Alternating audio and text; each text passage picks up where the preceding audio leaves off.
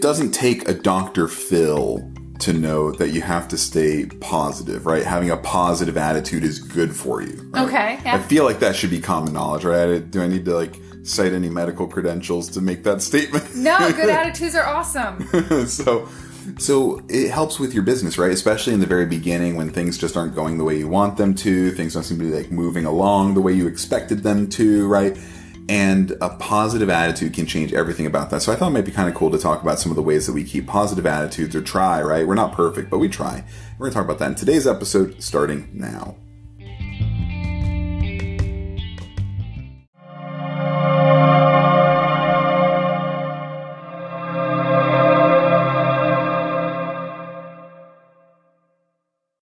Do you wish your life away waiting for Friday? Do you dread Sunday nights and Monday mornings? My wife and I have spent over a decade building an online business while raising a family. I quit my cubicle job to live the life I wanted, to experience freedom, and we want to help you do the same. We're Chris and Laura. Welcome to Fearless Together. Positive attitudes, right?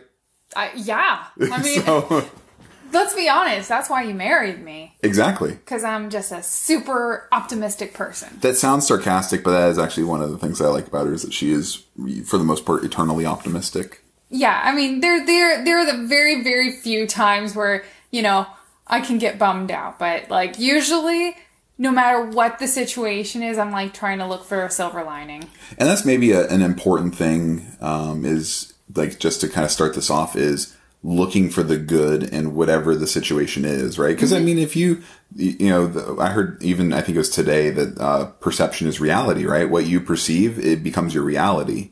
And your reality passes through the lens of your perceptions, right? So looking for the silver lining, looking for the good in everything, right? One of the things that always annoys me is like when I'm in traffic or whatever, and traffic is terrible, and I'm just like getting impatient. And then we see like there was a car accident, and then someone's like, well, if we had been going at the speed you wanted to, we might have gotten into that car. It's like, okay, I got it. Yeah. But that's kind of like one of those examples I think everyone's experienced. Like if you had been rushing, that could have been you. But yeah, like look, you know, no matter how bad the situation is, you can probably find some even if you have to scrape the bottom of the barrel and be like, at least I get to practice my patience with this situation. Well, it's funny because this always makes me think of, you know, we have a sign in our house and you actually picked it out, but it says, may this home always be too small to hold all of our family and friends. And then 5 kids later, nailed it. Our house is too small for our giant family. But it's one of those things like, it's just a positive feeling, you know, like it's a positive on you could either look at it negative or you can look at it positive, right? And this is our home and we love it here, you know. And it's so funny that's, you know, in our living room, you know, I'm looking at it, although I could quote it from memory, but you know, it's just having a good outlook on things. You know, a small house to some people could be super discouraging, you know, and I just think of all the people that we get to fill with it, you know? Yeah, it's awesome. You know, I'd rather have it like this than giant, not that it's, you know, mutually exclusive, but having a giant house with no one in it, right? Right, you know? So, that's a kind of a cool example. But another thing that really helps me out is laughing, right? Like you can find, like I find for the most part, I can find humor in most situations. And I mean, even when I was like in the hospital and everything, I would crack jokes all the time. It's my way of dealing with a lot of stuff. And so like, it's my way too if we're watching a sad movie. Oh, I know. I can always tell when she's on the brink of crying to a sad movie because she starts getting awkward and then trying to make like lots of jokes and stuff. I make so many jokes during awkward, like, all right, the movie's gonna get me. So, yep. I just turn comedian on. Joke shield. Like, this will make me not cry. So yeah, having a good sense of humor, you know, find something, go on YouTube and search Fail Army, right? That's a time waster. Yeah, that is a great YouTube channel. Yeah, you will not come out a better person, a more intelligent person, but you might come out a happier person.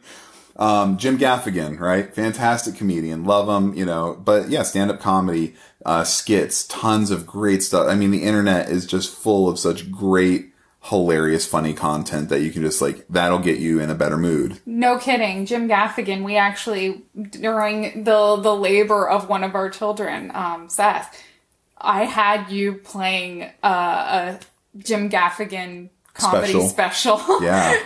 And it's amazing. It works wonders. I mean, that's how our baby was born, right? Through laughter. Yeah, I was laughing the whole time. I mean, honestly, Jim Gaffigan did most of the work, right? Oh. Oh boy, I might pay for that later. No, you won't. No, it's true. Oh boy. But it's, having a good attitude, good laughter. Yeah, I mean, those are kind of my bread and butter for getting through tough times, you know, when you're just kind of feeling down and talking with other people, right? Misery loves company. And I'm not that you should have like a giant pity party all the time, but talking to other people that it might be in a similar situation or have been in a similar situation, right?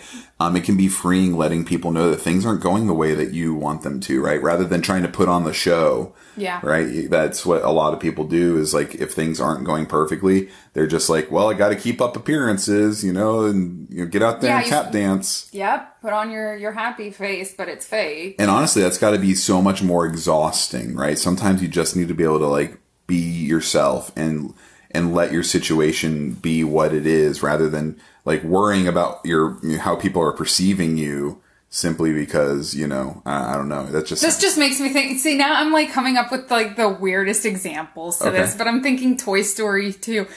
Like, thanks, come again. Like the Barbie at the end during the credits. Oh, yeah. Airplane Barbie, you know. Like, are they gone yet? Are they gone yet? My cheeks are killing me. Yeah, you know, so...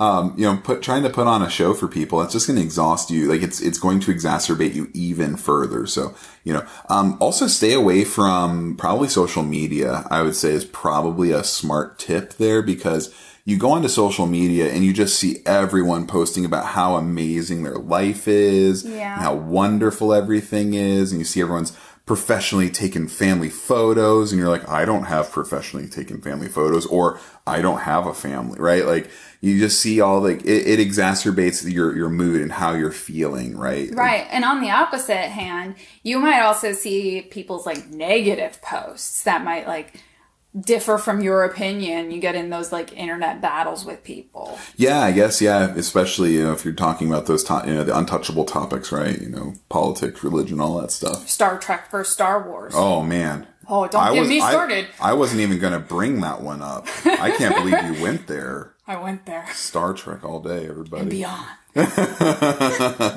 But yeah, so, making sure that you're, protecting your mind really, right? Like I tell the kids about this, like you gotta watch your mind. Things. Yeah. Put good things in your head. Like if you're putting bad stuff in, you're putting negative stuff in, it's going to be hard for you to be able to come out of that mood that you're feeling, right? Positive music, right? Putting on something like, classical or, something that's upbeat, right? Don't put in like really melancholy, like, hello darkness, my old friend. Oh, we are the same person. Yeah, we are. Oh man, that was not rehearsed. No. That's fantastic. No, that's your go-to like dark song. Yeah, I know, right? So putting in positive music, motivational stuff helps me. Like not only just for being motivated, but if I just want like something, uplifting, right? So I guess maybe motivational, but inspirational, right? Yeah.